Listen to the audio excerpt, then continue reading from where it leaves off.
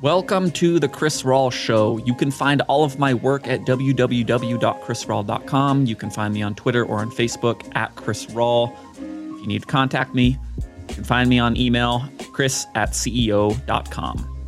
On today's episode, the NFL season is over. The Rams are Super Bowl champions, and a lot of teams are left wondering what could have been.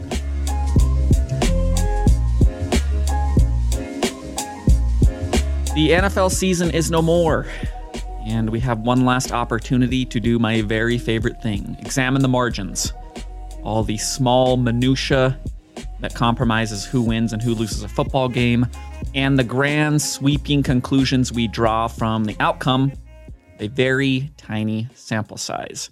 It is my favorite thing to do in all of sports, and trust me, there are many things that I love within this realm. But this is the one that will fascinate me to no end, because these games, they always come down to, in my mind, virtually nothing. These tiny little razor-thin margins.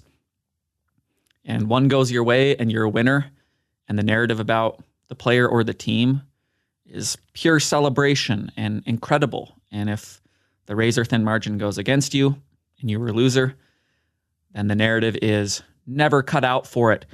Get the hell out of here, go home, think about what you've done. You're not cut out to be a winner. And I'm always fascinated by that particular way of thinking and way of interpreting these games, which again are tiny sample sizes, and drawing such incredible conclusions from them. So the Rams have won the Super Bowl.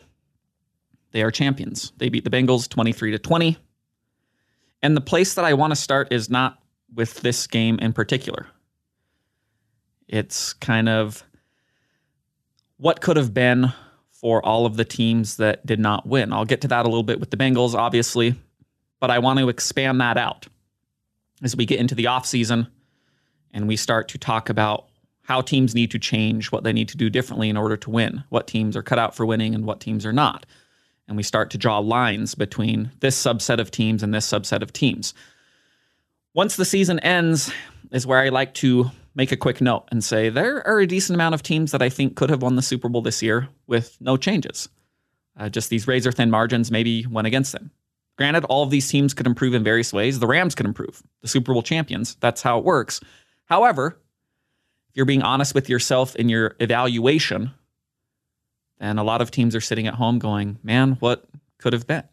The Bengals, obviously the most recent, but you step back 2 weeks prior, and I'm sure the Chiefs were watching that Super Bowl going, how did we blow a 21-3 lead to the Bengals? How did our offense just completely forget how to play any semblance of football the entire second half and overtime of the AFC title game when we had chance after chance? How did we not punch in a touchdown in the last minute and change of regulation that presumably would have given us the win? That's what the Chiefs are sitting at home thinking of. Amongst how can we improve, but at the same time, man, we kind of let another season slip through our fingers that we could have won the Super Bowl in.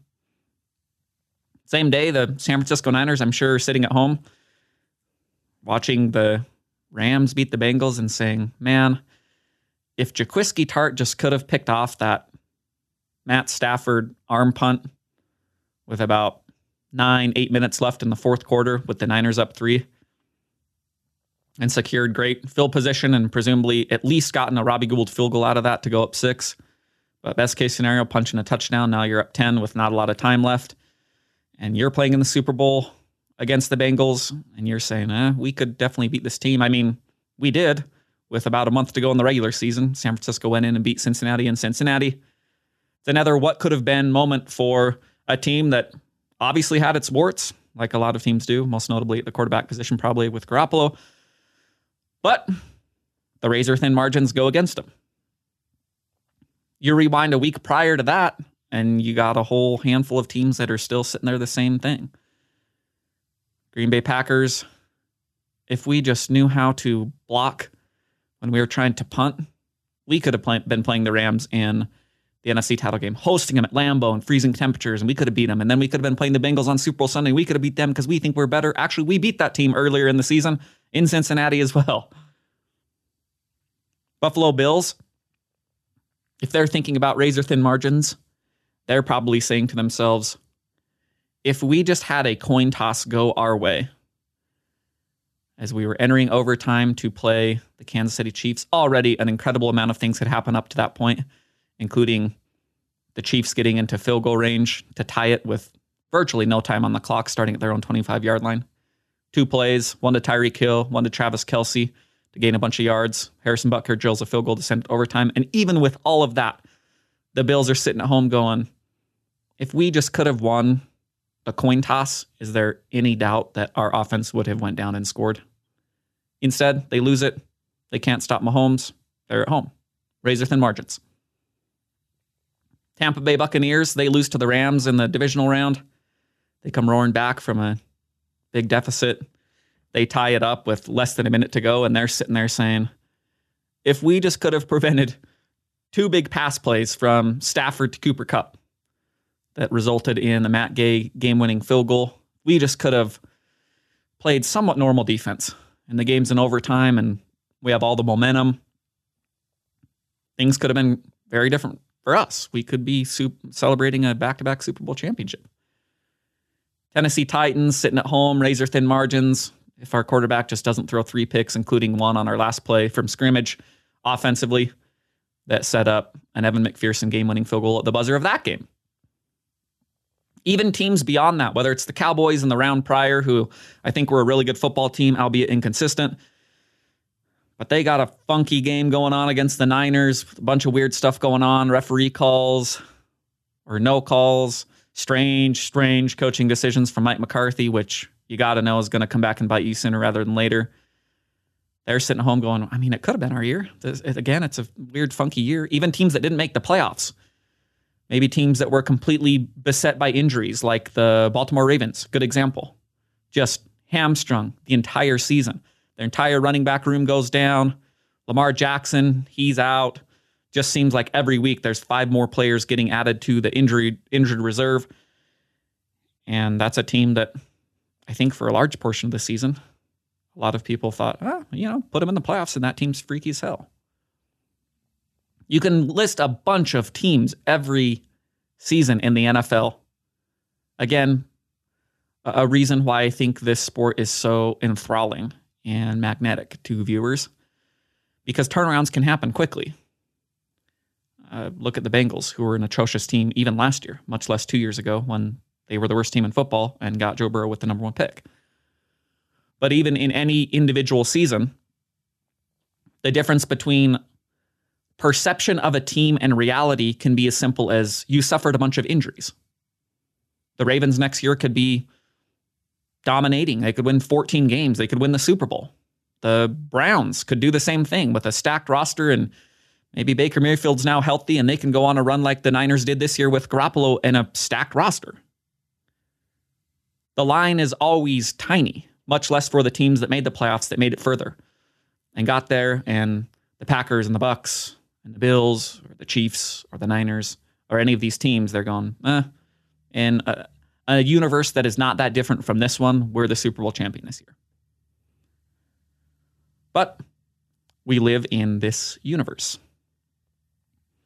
And the Rams are the ones who weathered adversity, who had things go their way, who had a vision, they executed on it, they got breaks, they made plays, all the things that you need to do in order to win a Super Bowl.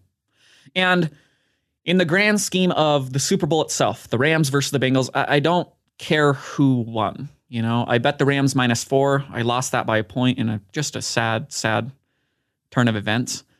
But as far as emotional connection, it didn't matter to me who won that game. And so I want to discuss kind of the minutia of this particular game a little bit more scientifically, rather than the passion that I'll bring a lot of times to games that involve teams that I really care about or players that I really care about. Not necessarily about who should have won this game and I'm mad about this and this, but just an examination of how this particular game was won and how that relates to playoff football, and then a full circle, tie a bow on the season, and my very favorite discussion about what this means for narratives. So the story of the game in my opinion, was the Rams' defensive line. Echoes of last year's Super Bowl. Tampa Bay Buccaneers swallow Kansas City. The story of that game was line play, most notably Tampa Bay's defensive front. Talked about that a lot because it was shocking how dominant the Buccaneers' defensive line was in that game. And we got a similar style in this game, most notably in the second half, because the Rams' offense, especially after Odell Beckham was injured, just kind of forgot how to perform at all. And the second half was a lot of, we need to make stops continually on defense. And the Rams' defensive line was the story. Just pressure, sacks. All of the biggest plays came from that unit, including the final 2 plays of the Bengals season on offense. So that's the story of the game. But what I want to concentrate on as it pertains to the margins, in the way that the margins leak out and turn into overarching narratives, I want to talk about 2 things that I find really interesting about this game and how they relate to playoff football. And they're 2 things that I talk about a good amount on this show: referees and quarterbacks. 2 of my favorite subjects. And I'm going to start with referees, because as much as I wish it were untrue, referees matter, and they matter greatly. And when you distill it down to a small sample size, as the NFL playoffs are, the referees matter immensely, because one call or no call can have an incredible effect upon the outcome of the game. We've seen that for all of time. I could record show upon show just about that particular subject. Whether it's the way the Patriots dynasty was launched with the tuck rule, a bizarre rule that still to this day nobody understands. If you watch the play when Charles Woodson comes in and sacks Brady and rips the ball out and the Raiders recover and it would end the game, it still, to any person who watches football, looks like a fumble. There's no understanding about what this rule is or why it was put into the rule book. And the refs have a huge congregation in this rule that nobody knows about at the time, because why would we? Now we know the name. We know what it is. It's the tuck rule. It's this strange interpretation of the law that, for whatever reason, gave the Patriots life, which they took advantage of, and spun out 20 years of Super Bowl appearance and win after Super Bowl appearance and win. So referees matter. In that game, it could have been as simple as, that's a fumble, and we're calling it a fumble. We did on the field, and the Raiders are moving on to the next round, and the Patriots are going home, and who knows how different history is if that's the case. I mean, ESPN just released a 30 for 30 about this particular play, the tuck rule. It's Charles Woodson and Tom Brady sitting and talking about this play. I can't watch it because I'm still bitter about all of the stuff that's occurred. But you get the point. The importance that one particular play that boils down to a referee call or interpretation, or the combination of those 2 in this case, it suddenly spawns a dynasty. And there's examples of this, again, throughout year after year after year. The one that I was thinking about recently was the Dez Bryant catch or no catch against Green Bay in the 2014 playoffs. An incredible football game in its own right. Divisional round, Green Bay hosting Dallas, 2 teams that could have won the Super Bowl that year. And it comes down to 4th down, Tony Romo, great throw down the sideline to Dez Bryant. Looks like a catch. Ask anybody who watches football, is that a catch? And I think everybody would say, yeah. And instead, it's that asinine time when the NFL, well, they're still kind of in that phase, but even more so in 2014, 2015, they have no idea what a catch is or how to interpret it. And so they look at it and say, well, you got to secure it 8 steps after the fact and take it to the ground and go hand it to a child in the crowd, and only then will we rule it a catch. That's the biggest play of the game. Packers get the ball back, get 2 first downs, game over. Even this year, one of the participants in the Super Bowl, the Bengals, one of their defining plays in their run, in my mind, was the Tyler Boyd touchdown against the Raiders. When it's 3rd down and Joe Burrow's running out of bounds, it looks like, and then he whips it back into play, and the referee blows the play dead while the ball is in air, about halfway between Burrow and the receiver. And the Raiders kind of stop a little bit, and Tyler Boyd kind of stops, even though he catches it, but he doesn't celebrate because he heard the whistle. And the play should be dead. And the refs get together and go, we'll just let that count. Huge play. One possession game that ends up being decided by one possession. There's just so many of these over the course of time. I mean, hell, the last time the Rams made the Super Bowl prior to this season, it's the biggest no call in recent memory, maybe even in my lifetime, because it sent a team to a Super Bowl and sent a team home. The Nickel Roby-Coleman no pass interference call on a third down play. The Saints are lining up for what I presume would be a game-winning touchdown at the end of regulation, because if they call the pass interference, that is just a complete mugging. It's first and goal right at the goal line, and all they have to do is punch it in, and it's pretty much game over. And instead, nope, we just swallow our whistles here because, I don't know, we don't want to make a call. And instead, the Saints have to kick a field goal there, go to overtime. Drew Brees interception. Greg Zuerlein boots an enormous, 60-yard field goal, I believe, and Rams are going to the Super Bowl. So we have examples of this for all of time. And people know this. I mean, I'm reading a Bill Barnwell article this morning, and he writes this within his article. We know the NFL has a long track record of trying to avoid flags in big games. Teams use that information to their advantage. As former Patriots executive Scott Pioli noted, the Patriots deliberately played more physically in the conference title games and the Super Bowls, knowing referees were unlikely to call penalties, end quote. And that matches up, because I think referees are well aware that they have an outsized role in the outcome of these games, and they don't want to be involved. However, you can be just as involved by not calling something as by calling something, as we saw on the Nickel Roby-Coleman play, as we saw in this year's Super Bowl. So, again, I don't want this to come across as, I think this call should have been differently, and this team should have won, and this team was robbed. What I want to do is examine two calls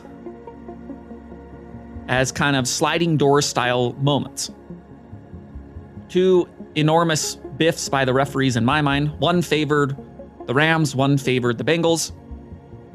If you want to just look at that and say, call it a wash, we're fine, great, fine, whatever. I want to do this more as an examination of the sliding door style way that I watch football, in saying, this altered the context of the game, the DNA, if you will, in ways that we'll never know. And if one of these is different, or if both of these are different, who the hell knows what is going on today, and who the hell knows how we're talking about narratives and quarterbacks and team building strategies and all the stuff that I like to discuss. So I'm sure all of you know the two plays that I'm going to discuss, because we all watched the Super Bowl. The first one is T. Higgins face masking Jalen Ramsey on a 75-yard touchdown, the first play of the second half that gives the Bengals the lead. Goes uncalled. Live, I didn't catch it. I kind of thought that Ramsey stumbled and was out of position. And I went, oh my gosh, he is having a rough game, which he still kind of did even without this play. But then it goes to replay, and the 75-yard touchdown that gives the Bengals the lead. I'm now watching it, and Jalen Ramsey is in pretty good position. And then he's not, because T. Higgins grabs his face mask and pulls him out of the way, and it throws him off balance, and he falls down, and T. Higgins catches it, runs off, 75-yard touchdown. Huge, huge, huge sliding door style moment at the time. And then that ties into the second play that I want to discuss, which was third and goal from the 8-yard line with under 2 minutes to go in regulation. The Rams are trailing by 4. They're struggling to move the ball. This is the first drive they've had in the entire second half that they've put together any semblance of an offensive strategy. And Logan Wilson, the Cincinnati Bengals linebacker, plays great defense on Cooper Kupp. He gets kind of isolated against him. And live, again, I'm missing what's going on, and I see that he's matched up on Cooper Kupp, and so the flag comes out, and I assume, yeah, well, he probably got beat, and he had to hold him because that's just not really a fair matchup. Then it shows the replay, and it's just really good coverage, in my opinion, from a linebacker. In any game, much less this game, where the referees had kind of established what Barnwell was referring to in his paragraph. hey, we're not going to call a lot of the stuff that we would call in a regular season game or a different playoff game. And you guys know this. So receivers, cornerbacks, defensive line, offensive line, maybe these ticky-tack holdings and illegal contacts and pass interference that we call, we're not going to call that in this game. And they didn't. And I like that. However, it makes it a little bit more glaring when at the most critical juncture of the game, you see a flag come out, and then you watch the replay and you go, that's 100% not a penalty in the context of this game. In the context of another game, maybe it's a penalty 10% of the time. It just doesn't look like there's a lot there. So 2 huge plays, 2 whiffs by the ref and the refereeing crew. And after the game, I'm looking at a pool report from the reffing crew, and they're asking, what happened on this T. Higgins play? They go, well, nothing happened. We didn't see anything, and it was a fine play, which just, all right. The point being, refs can be as incompetent or just not equipped for their jobs in the same way that all of us can be. Football players, when they do it, we notice it. When a quarterback has a complete meltdown, we just make fun of him and say, this guy's so bad. Oh my gosh, he's not cut out for it. When I just biff all over a podcast, you all hear it and say, this guy can't talk. This guy can't formulate a coherent sentence. He's not good at what he's doing. All of us go through our struggles. All of us make mistakes. It's no different from anything. And that's true for referees. Where it's interesting is that referees, this neutral observer style party, who are not supposed to have any effect on the game, they always have an enormous effect on the game, which in turn has an enormous effect on narratives moving forward about players and teams. Legacy stuff, right? And so these 2 plays, again, if you want to just take a straight view at it and say, one favored one side, one favored the other, they're a wash, whatever, that's fine. That's great. But the complexion of this game is definitely different if both of these are called correctly. We're back to square one. The Bengals now have the ball, and they're down 13-10, and it's 1st and 20, second play from scrimmage of the second half. We don't even have the Rams play to talk about at that point.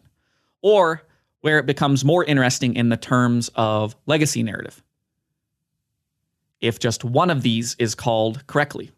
So now we have 2 plays favoring the Bengals or 2 plays favoring the Rams, which at the time everybody will freak out about, and we'll talk about it on shows like this the day after, the week after. But as time goes on, all most people will remember is the Rams won the Super Bowl, and for player legacy stuff, Matt Stafford is a Super Bowl champion at quarterback. Sean McVay, he's a Super Bowl winning coach. And Joe Burrow lost a Super Bowl, and Zach Taylor lost a Super Bowl, and that's the stuff that we'll remember. We won't remember these tiny little plays, the razor-thin margins that make up these games. And this is where I take a pause and talk about this Super Bowl, but just playoff football in general, and the absurdity of how closely player and team legacy is tied into reffing. It's just hard for my brain to compute it, no matter how many times I see it, because of the way that it's covered on the television and because of the way that fans discuss football and legacy based solely upon who won and who lost. So that leads into the second part of what I find to be really interesting in general about football and what I want to concentrate on in the Super Bowl. Quarterback narratives.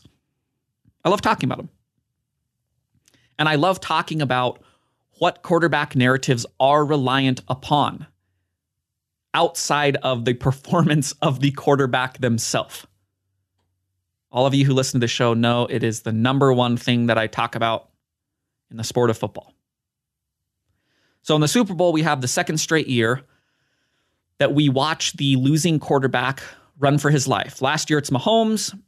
This year, it's Burrow, especially in the second half. Virtually the entire second half, actually. And there's a few things that I want to read as it pertains to Burrow in the playoffs, Burrow in the Super Bowl, and what the Bengals have constructed around him, and what is a realistic expectation for a quarterback in that particular situation. So the first thing I want to read comes from Sheil Kapadia of The Athletic. Joe Burrow was sacked 19 times in the playoffs.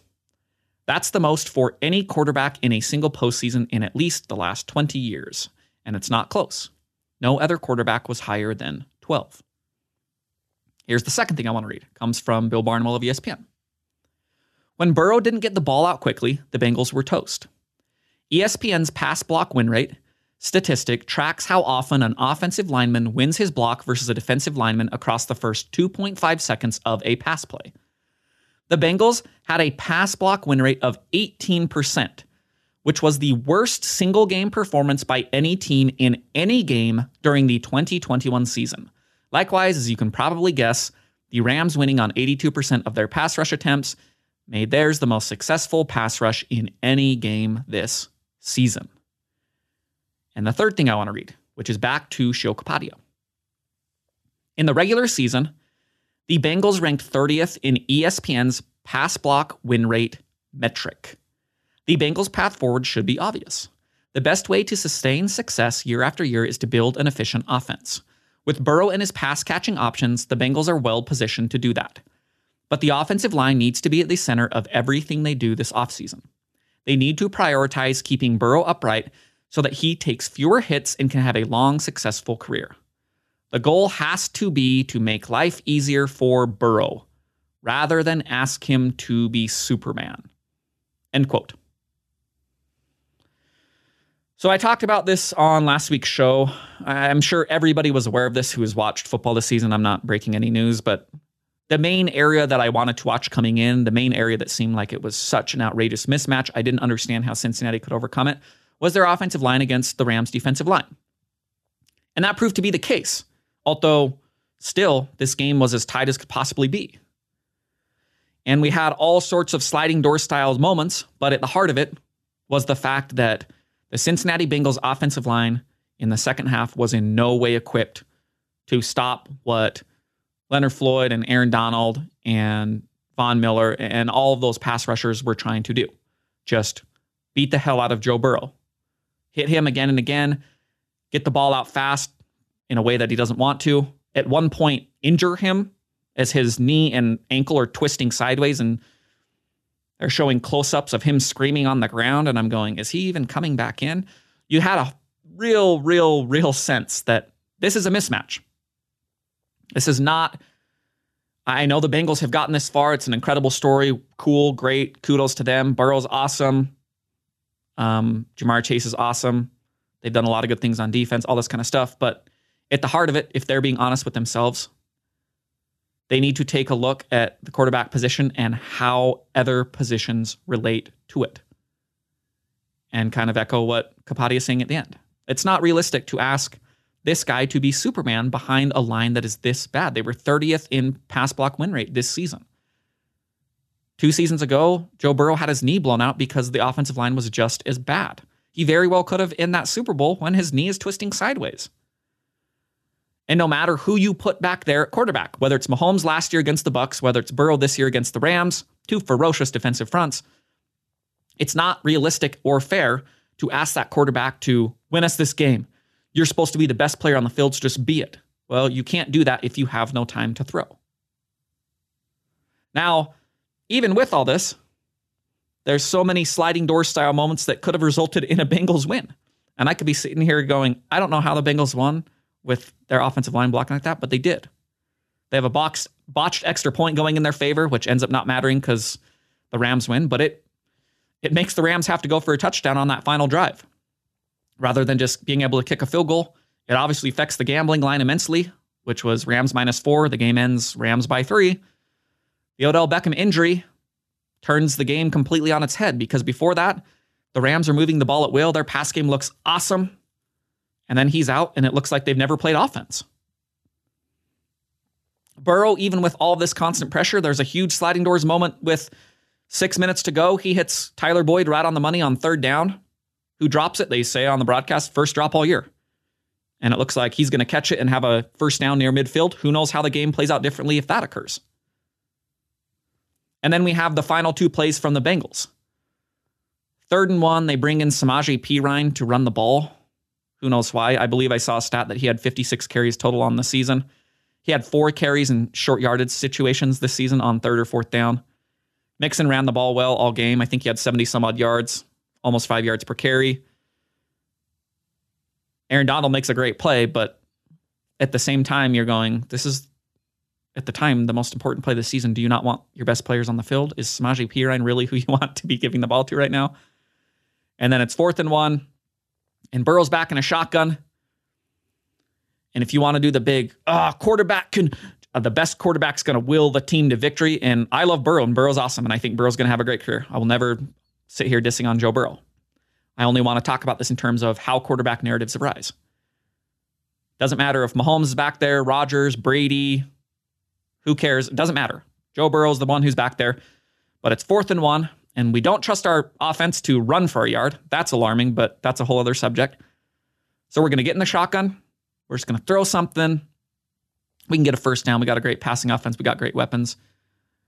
But if you can't block, then it doesn't matter. And even on a 4th and 1, when you're trying to get the ball out quick, they snap it to him. Quick little double clutch. Aaron Donald's in. He's grabbing him as fast as can be. And the game's over. That's it. That's how this kind of stuff can be decided. Even at the quarterback position where, yes, they're going to have the biggest effect on anything on the field, but it's still a small percentage of how a game is won and lost. So that flips to the other side as we talk about quarterback narratives and what we take away from games moving forward. And just, wow, if a quarterback wins a Super Bowl or loses a Super Bowl, we talk about that in asinine terms compared to what we used to talk about the exact same quarterback who maybe didn't even do anything differently from what they normally do.